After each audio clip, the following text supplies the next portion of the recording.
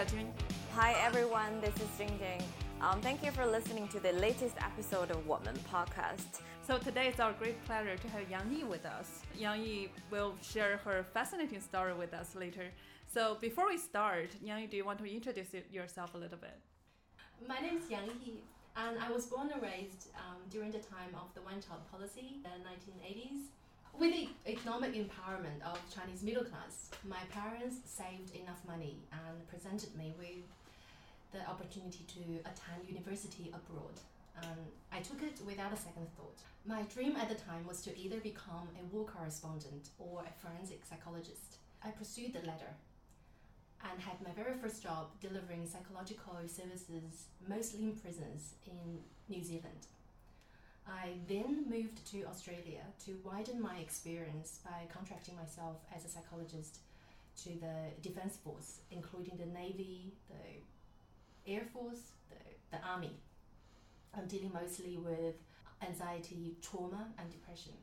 So I stumbled into the world of darkness, heartbreak, and anger. Yeah, totally.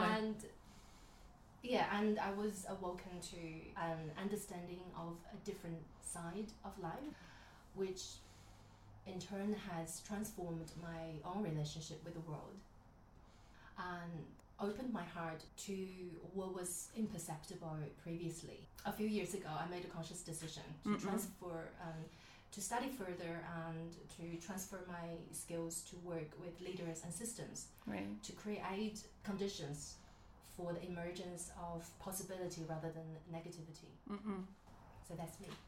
Right. So the reason that I want to have Yang Yi with us today, because her very extraordinary choice of life, both Jingjing and we study abroad as well. So in 2017, there's over 60 million Chinese students studying overseas, and we go to study business, economy, and law. So all of those are practical options which can potentially give us a good career path. And that's why a lot of people choose to study abroad. However, you apparently chose a very different way of doing that. And personally, I think it's really brave, and that's one way to see the world from a very different perspective. So can you share with us a little bit, for example, like why you chose this? I have always been an idealist, and my dream at the time was to study psychology or become a journalist as ways that I could serve the world. Being an idealist, I thought that was my way to serve the world, one offender at a time. So I don't know whether you've watched the movie Utopia, and I resonated with the female protagonist, the rabbit officer. Right, yeah, definitely. Who's incredibly naive and sweet, and waving her carrot-shaped recording pen and claiming that she's going to make the world a better place. A better place, yes. That's how I saw my role at the time.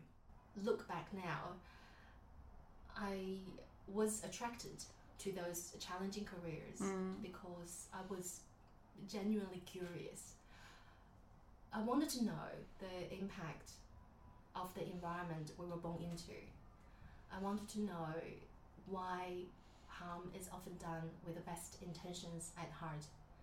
I wanted to know why bad things happening to good people all the time and why we do terrible things to each other. Growing up in a well-protected and loving family, I'm not sure whether this is what you experience. I grew up with a lot of no's because our parents overprotect us. Right. They say, do not touch that. That's going to burn your fingers. Or do not try that. That's dangerous. So that really fostered my curiosity. I wanted to break the shield to see the world for myself.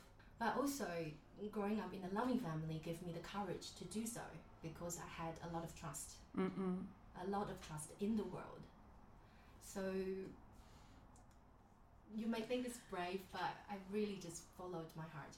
Yeah, I think that's amazing that you follow your heart. Yeah, I totally agree with you. I grew up in one of those well-protected families as well, and my world is pretty much family, school, And then I remember in college, I went to one of the small village in Hebei province. It's the first time in my life to saw what kind of poor condition people can live in. I remember we passed like a convenience store. There was like only one small lamp. Inside was so dark. The road was still like a dirt road. And that's one of the village in Hebei province, which is really close to Beijing or Tianjin. So I was really shocked. So as the generation come from the one-child policy, we're so well protected, carry all of the dreams, enjoy all of the love from our parents, but somehow make us very distant from the real world. Yeah, totally agree. Yeah. And also, I think the family they invested in you and want to make sure that you live a better life in Beijing. Exactly. Yeah. Let's talk about your experience in prison. Describe us, how you get assignment, when you walk into the prison gate. What's your experience? Were you scared? Were you feared? And I was. I still remember I was very nervous driving to a male prison on my own for the first time.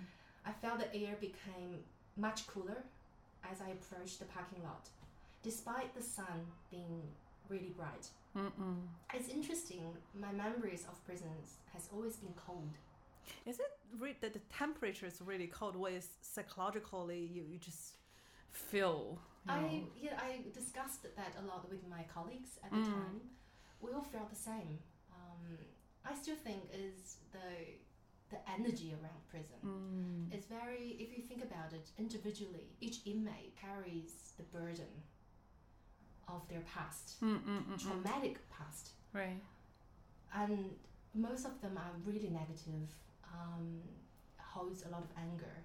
If there's energy, in our thoughts and in the way we behave, really impacts it makes sense that, it's on a larger scale, a group of them, has certain energy. Interesting. To it. It's draining. If I have to describe that type of energy, it's cold. It makes you feel cold, and also it's draining. You feel tired. Interesting. Being in it. So that's always been my memory, my experience, traveling to prisons to deliver my programs. And once I'm in the parking lot, I collected my interview materials and making sure I did not bring anything sharp accidentally. So even pencil are not allowed. Oh, even pencil is... Yeah, so because the pencil, if it's sharpened, it's sharp. Okay. Then it's not allowed. What can you write on? They give you. They give you. Once you're inside, they give you the pencils, but you have to leave it in the interview room. I see.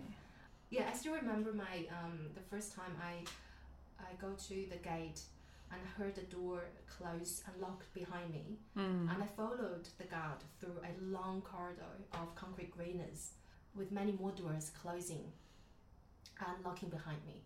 So that's quite a vivid memory. And once inside the compound, the guard left me to navigate for myself because each compound was numbered. So I would go to those of people I was to interview. And I always know when I'm closer to a compound, I will hear whistles and calling myself, "Hey, miss." So wherever I went, there were creepy gazes and bleak stares. And arms flapping through the gaps of the iron bars. Right, yeah. And most inmates I interviewed were muscular and with tattoos all over their bodies.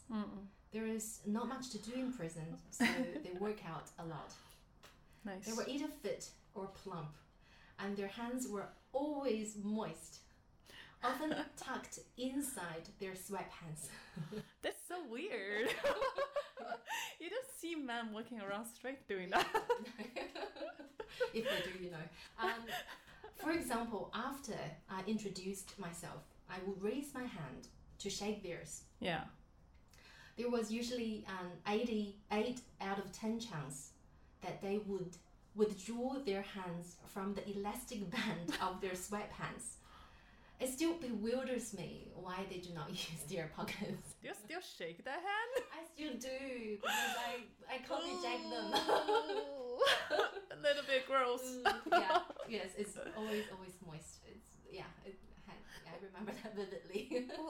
What's the significance of that? It's kind of a self-protection, or it's just habit. Yeah, their hood is on, hands in there, tucked inside their pants. I know, interesting. I don't understand either. I checked, they have pockets. Pocket is not cool. No, that's not cool. Yeah, so and always it's like, hey, how you? So, you know. This is so funny. So that's pretty much my memory of my first trip to working in the prison independently on my own. Yeah. Were you scared when you walked through the corridor or walked through the bars when they whistling to you? It was new, I guess. I have always been a good girl up to that point. So I did not deliberately put myself in situations where I would get whistles from guys on the street. Right. So that was definitely new to me. I think my reaction to look down on myself, to be cautious of the way I dressed, showed I was nervous. I felt not that confident, I guess. Yeah. You wanted to be sort of raise as little attention as possible. You wanted to be almost invisible. Exactly, because I wanted to help them with what I know about psychology. I don't want the way I look have an impact on my work, on my relationship with them. But I guess that's just something I have to face, and there's no shortcut. You mentioned that as a woman, your friends normally dress up for work, but you dress down. Explain, what do you wear when you go to prison? Yeah, I still remember our dress code at the time is an unwritten dress code. Okay. Is no up, no down, no see-through. No up, no down, no see-through. I can understand. What's that mean? No up, no down. So basically, it's covering your whole body, covering your cleavage, and neutralizing your sex. So when you have to be mindful when you bend over, they cannot see anything from the top of your shirt. Oh, right, yeah. And if they are under, if they're sitting down and you're standing, they cannot see from below. See. So just have to check yourself every day before you go to work. I pick the most aging clothes out of my wardrobe, and I will make sure that I'm as unattractive as possible with terrible fashion sense. This must be awful for a young girl. Yeah, that's I guess the only downside of my job at the time is I couldn't wear. I was self-conscious, so I made extra effort to make sure I dress terribly for work. And as I became a lot more comfortable with going to prison on a daily basis, I started to be less, nervous about it, less anxious about it, but still wearing baggy clothes, so baggy, black and baggy. Oh God! But now when I think about it, now it's the new fashion. So.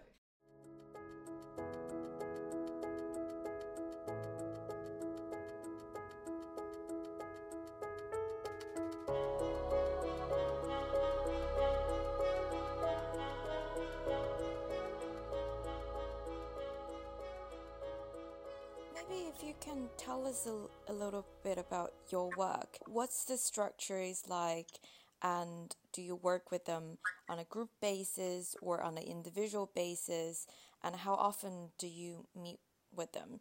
Could you maybe describe, a typical day of work in prison? We give them grades, so we grade them. So for the high density prisoners and inmates, they have one-on-ones. So the high density prisoners are mostly serious offenders. They could be either serious killers or have done something quite dramatic and quite severe, or they leaders of the criminal group. And for the medium range, that's the part I covered. They including mostly murderers, thieves, repetitive drunk drivers, drug dealers, and also drug addicts. But mostly drug dealers, because drug addicts usually go to a different place. We either do a group therapy with them, so consisting of 12 inmates altogether, or we do a small one, so with 3 inmates. First, I will actually go to prisons to interview them. We test their motivation for change. So if they either intrinsically or extrinsically motivated to make a difference to their lives, and I would take them on. But I have to check whether their desire is genuine, where the pressure is from, and what's their offending history, and what's the likelihood for them to stop reoffending. And I mentioned the word intrinsic, extrinsic. So intrinsic means, they, from the bottom of their heart, they want to make a difference, but they want to make different choices, but their environment wouldn't allow them to. When I said extrinsic, I meant the ones who themselves do not necessarily want to change, but their family, either their mother, their father, or their partner want them to change. So my job was to assess, okay, given your level of how likely you are to make the change happen, and how successful you may be.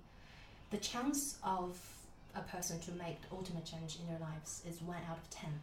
So within a whole big group, if one person make a change in their life, and I would consider my program as quite successful. So for the rest, it is about planting the seed. So it's about helping them to be more aware of their behaviors and actions, and maybe later in life, once they're ready, they could start a journey of change. That's a 4-month group. So from Monday to Thursday, if I remember it right. So that's for the big group. And the small group is only 1 month, so it's a lot less intense, but a lot more intimate. I see. I do that one outside prison. I think the prison ones, I did all the big groups. So the small groups I did at probation centers with offenders who's already got their parole, and just making sure they, not getting back to their unhelpful habits. Once I've interviewed the inmates and select a group, I'm quite careful in terms of who I select. I think I shared with Yang Jun before.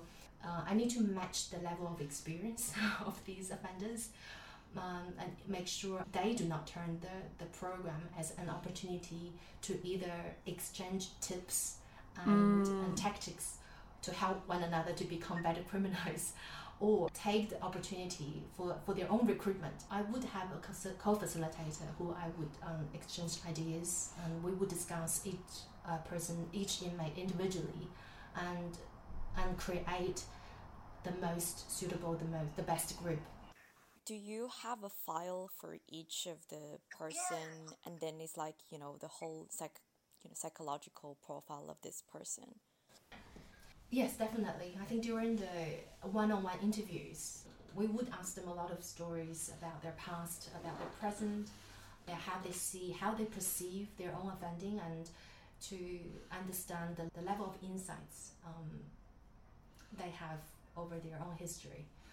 And we create a profile. We will definitely do analysis based on the profile we'll have, to anticipate some of the challenges we may have with that particular person, and think of some of the best techniques or tools to work with that particular person. So we do that for each one of them. Once the group is ready, we go in on the first day to introduce ourselves, to set the ground rules. Once they're all sitting in one space, we want to make the space as safe for them as possible. We collaboratively lay down the group rules. I would say, definitely everything we say is confidential. However, the confidentiality is limited. If someone discloses that he's under the influence of drug or alcohol, then I will have to do something about it. Okay. Rules like that. So some other ask them to contribute to the rules as well, because this is their group. So once we laid the foundation, we will start getting into the different modules of the program, and some of it will be, being mindful, start to understand yourself a little bit more and understand your emotions, because most of these guys had a really traumatic childhood. So it's about having some knowledge about the emotions they experience, and some really simple things like being able to label their emotions.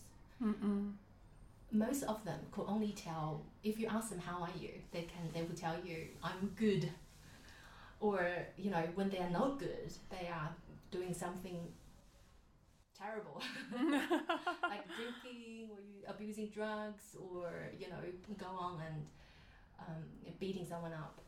So through their experience, they haven't learned how to cope with extreme emotions. They haven't learned to cope with challenging, difficult emotions with equanimity. We've grew up in a protected environment, and we've learned to do that, to be in the middle way, not to overreact, but they haven't. Right. So it's about, we start with very basic things, to label your emotion, to be mindful of, knowing that, start to be able to tell that when you are angry, your hands start sweating, for example. And this is the time you need to be mindful and maybe take yourself out of the situation. So there are, start with very basic, and then we go to the next layer. Okay, let's now be mindful of the way you think. Because I think Gandhi once said, be mindful of your words, because your words become your thoughts. Be mindful of your thoughts, because your thoughts become your action. Be mindful of your action, because your action become your habits. Be mindful of your habits, because your habits become your character. And be mindful of your character, because your character become your destiny. So very much we then looking at the thinking patterns, because a lot of people, even us, we have really unhelpful thinking patterns, like catastrophizing or blaming others. And looking at their thinking patterns, making a plan for an alternative way of living.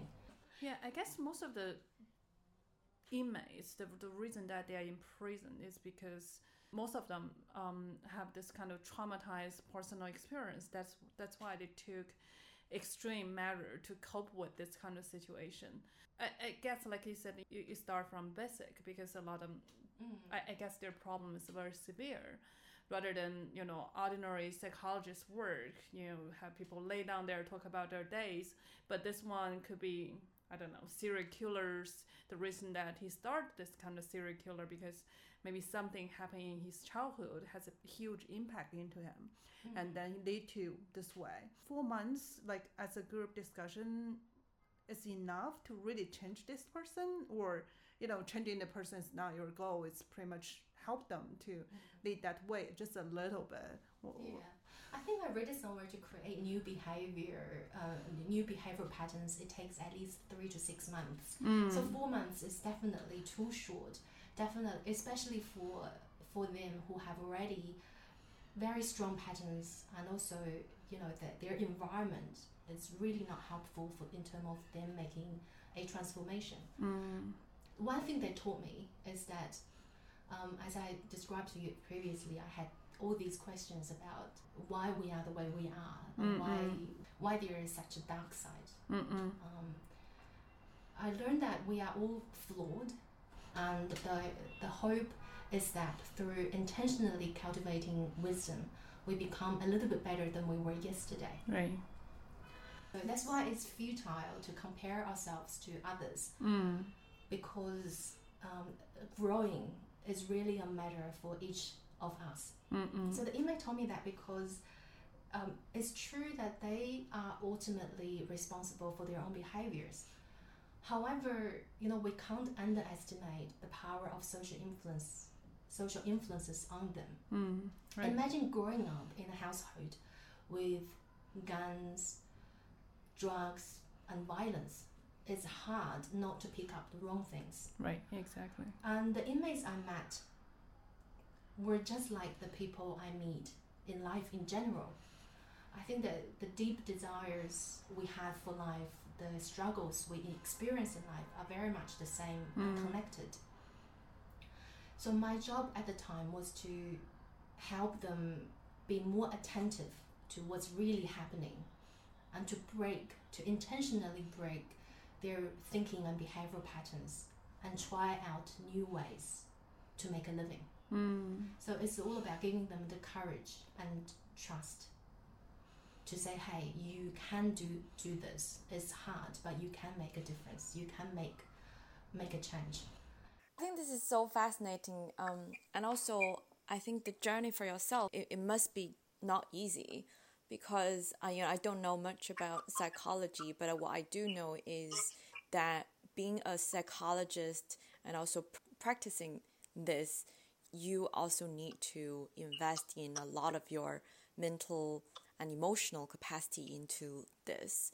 Being a psychologist for normal people can be quite challenging, and let alone that you're being a psychologist in prison where a lot of people are very traumatized and also carrying lots of burdens and baggages from their past lives. So can you tell us a little bit about how does that make you feel, and how does that make you feel as a professional psychologist and also as a person?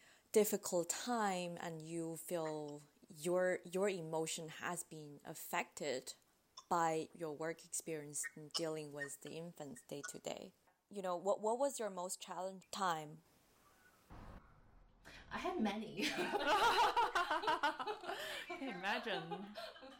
I think because I was, genuinely young, and there were I didn't see what I didn't see, and I learned. I was textbook smart, but these inmates were street smart. Lesson 1 of psychology: be non-judgmental. And I thought, okay, I can do this. This is easy. Being non-judgmental, I will not judge you. So I even remember my very first session. I actually verbalized it to them. Say, I'm a professional. I will not judge you.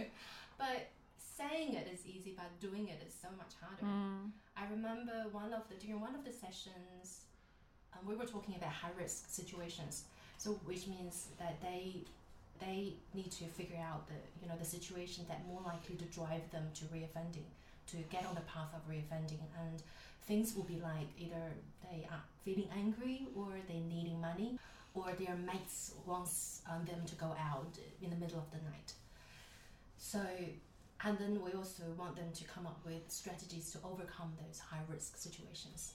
So some inmates were really, they give me the answer I wanted to hear. Say, when I'm feeling angry, I'm gonna read a book. Really? Okay. So I will push back, right? I was quite direct. I don't know why people always say Chinese people are indirect. I was really direct. I said, no, that's not good enough. Come on, give me another one. And I think that particular inmate was really agitated, and he asked, okay, what about you? What's your high-risk situation, and what would you do about it? And my immediate response was to defend myself. So I said, I do not have a high-risk situation because I will never offend. Which did not land well, obviously. And wow.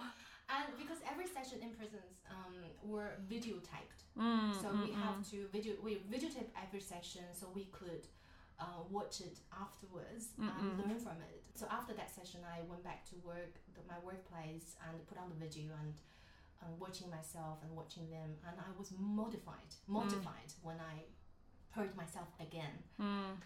That made me realize how privileged I felt deep down, right, and how I did not see them as equals. So that was a major shifting point in my career, that I have to really reflect inwardly and seeking the answers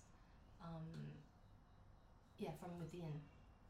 And that really helped me to later be genuinely non-judgmental to my best ability. Because there's always things that we hold quite dearly, that we judge. We hold so dearly that we judge others with. But it's to gradually noticing those things will help us to understand others a little bit more. Right. Yeah. So that's one of the challenges, and definitely I grew a lot from that experience. Was there any very difficult case that you feel like, personally it's drawing a lot of energy from you, or you feel like, it's some case that is so hard for me to overcome? I worked with a young guy from Taiwan, so that really shocked me because he was really young and he went overseas just like I did to study, and his parents gave him money to study, and he used that money to buy and sell drugs because he was in a similar age to me, and somehow I felt quite responsible to his parents. We have family days. I can't remember whether it is a quarter into the program or halfway. We definitely have another one at the end of the program. You meet their parents, and his parents came. I saw my parents in his parents because his parents still, very loving, very supportive, and wanted him to succeed. So the hope for him to succeed is still very strong. They did not give him up. That really touched me, because imagine some of the parents I know in China, they may think, oh, you brought shame to our family. Yeah, exactly. And I may disown you, for example, extreme cases. But his parents left quite a big impression on me because they were still very hopeful and very extremely supportive.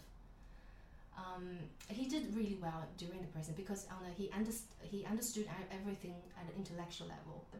Understand your emotional self as well as your analytical self, and make wise decisions. And so some inmates would say, especially the ones who sell drugs, the drug dealers, they would say they see selling drugs as their business. I see. So they have a very pro-social view of their anti-social behaviors. That's funny.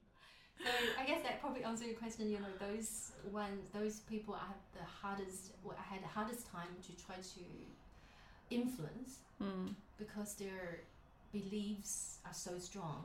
I see.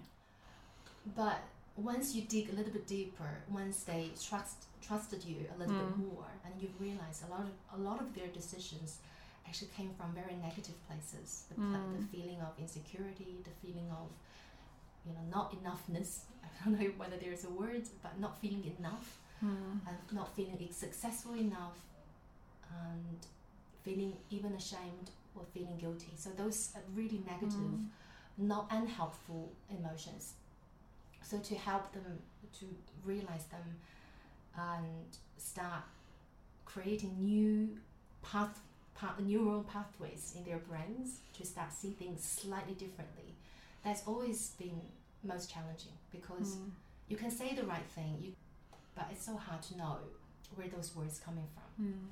Talking about building more trust, I mean, like you said, most of the inmates, they very muscular and big guys with tattoo all over their body. But you are, at that time, really young Asian girl, pretty, the picture just don't match. People try to push the boundaries, see, whether they could take advantage of you because they probably don't feel like you represent authority. Oh yeah. Yeah, considering people's stereotype of an Asian female, right? How do you build your authority? How do you make sure that the boundary is clear, and after a while you can win their trust?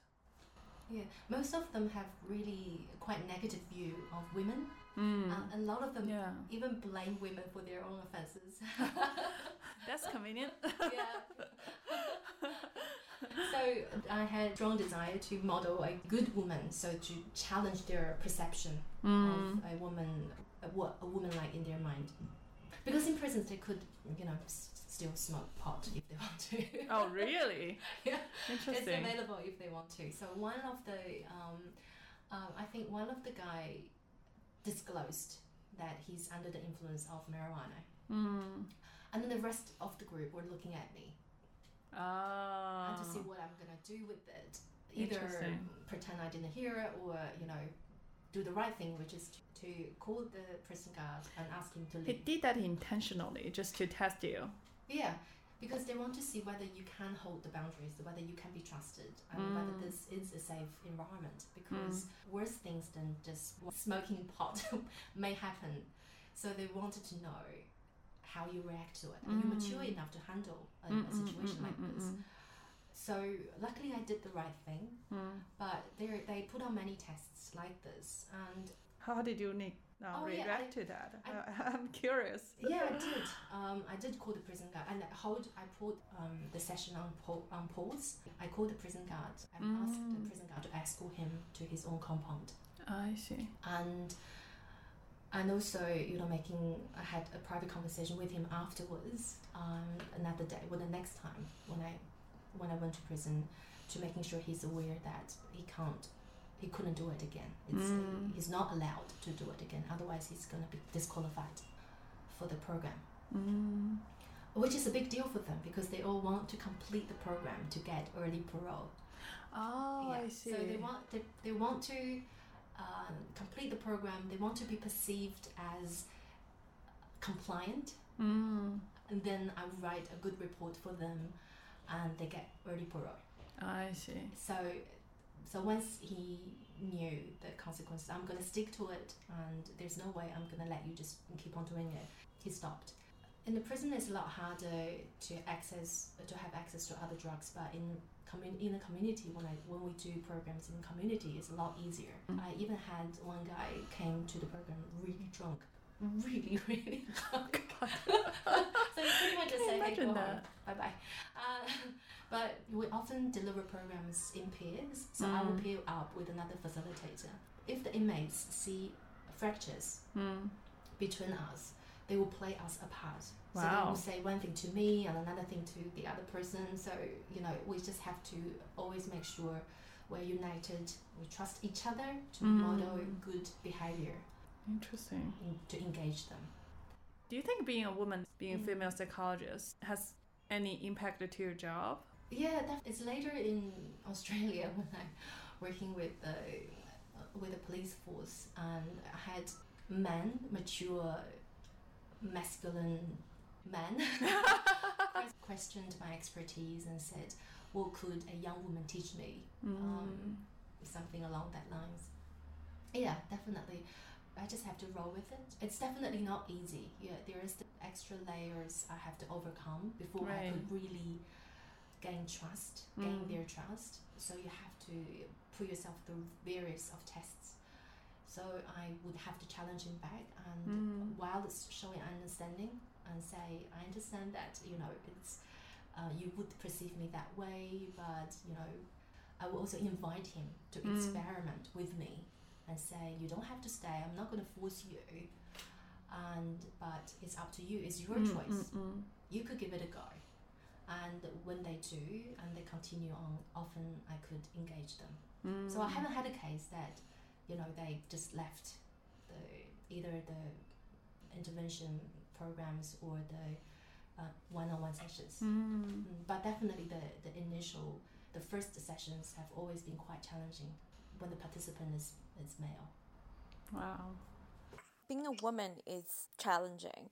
Being Asian women, do you feel that it brings extra complexity into your work because that you're just different to them? Would they question, so how do you know how we are feeling because we're different? I try to use that to my own advantage. Even though I'm a woman, I'm an Asian woman, I'm also a minority of the society, right? So I will say to them, hey, I understand what it feels to be a minority. I am one. So that helped a lot. A lot of our sufferings is from us comparing to others. Saying that is, being a woman, we being stereotyped. Right. And so do men. So a lot of their struggle is coming from society is expected of them. They're supposed to be strong. They're supposed to be successful. Right. And that's a huge burden they carry. Even, if we think about Beijing, it's even harder to be yourself, because in a place like Beijing with such high population density, our mind is constantly distracted by what's available to us. So we spend so much time and energy on following and complying with what other people are doing. Right. And a lot of the sufferings actually come from that place. and it doesn't matter if it's a police officer or an inmate I work Right. with. A lot of inmates actually want to be successful, want to be rich, and all of those pressure are coming from the outside, right? Once you show that you have compassion what they have experienced, you're doing your best to understand their walks of lives, and it's much easier for them to engage with you and to explore with you. Yeah, one guy really had a problem with his anger, and then we experimented a lot of new ways to overcome, to control his anger rather than being controlled. So we had fun in the journey because he was able to experience a different side of himself. That was actually quite rewarding and quite fun because you open your eyes to something new. At the beginning, you mentioned that the reason that you want to take this job because you want to make the world a better place. But after a few years of doing that, did you really feel that you accomplished that? To make the world a better place. I think I'm more realistic now. In a good way or a bad way? In a good way. I think that's why I said a few years ago I made a conscious decision to transfer my skills to working with leaders and systems, because I felt compassionate for the plight of the vulnerable, and it's the ones who I empower, the ones who are fortunate enough to be in a powerful position, and they have the opportunity to even recreate a system to help the people who are less fortunate. So if we could all make wiser decisions, and then we would expand the influence of positivity, I guess, rather than try to fix what is already broken. Right. Because after the program, we're sending those people out back to their own system, back to their own lives, which is dangerous. So I still want to extend positive impact to the world, but I'm just thinking, I'm experimenting new ways to do so. Quite a journey. And then, do you miss your time? I wouldn't say do you miss your time at prison. Do you miss your time working? What your previous working experience? Yeah, I do. And because this memory was so long ago, because I was a lot younger back then, I didn't know how to look after myself properly. I felt really drained by the end of 4 years. And I saw at the time, a lot of my supervisors, they were really tired. And they disclosed to me, this is the career. If this is the career you're going to continue on, and you will experience fatigue on a regular basis, emotional fatigue on a regular basis. So I guess I do miss it, but I do miss it, the space I created, and through that space I built connections with people I never thought I would. But I don't miss it in a way that that career was very draining and it sucked a lot of energy, positive energy away from you. Saying that, it doesn't mean it's still making it more important for people to pursue that career, I guess. There must be better ways and better support system for people who chose that career. Self-care is quite important. I guess if I do that, if I commit to that job now, I would be in a much better position to look after myself. Parents were supportive of your choice, because I think at the time that the parents always wanted to choose the practical courses or major for their children so that they can land a good job after they graduated. Did you experience any of that, or do you need to convince your parents, or that they're very supportive? I'm very lucky that My parents were very supportive. Once they kicked me out of home, finally you're gone. No, they were very supportive.